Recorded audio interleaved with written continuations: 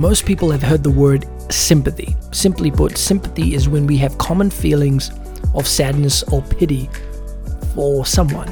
Empathy has similar beginnings as sympathy, but it's quite different. While sympathy suggests that you share the feelings of someone else because of a similar experience, empathy implies that you have the capacity to imagine the feelings someone else had, but you haven't actually felt them for yourself. It's easy to sympathize with someone because we've walked through the same thing, but empathy requires a bit of work on our part. It's definitely not something most people grasp or do. But in order to navigate relationships with others with whom we don't see eye to eye, we have to be working on this important quality.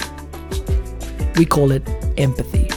This is Joshua Singh, and you can find out more information about me on joshuasingh.com.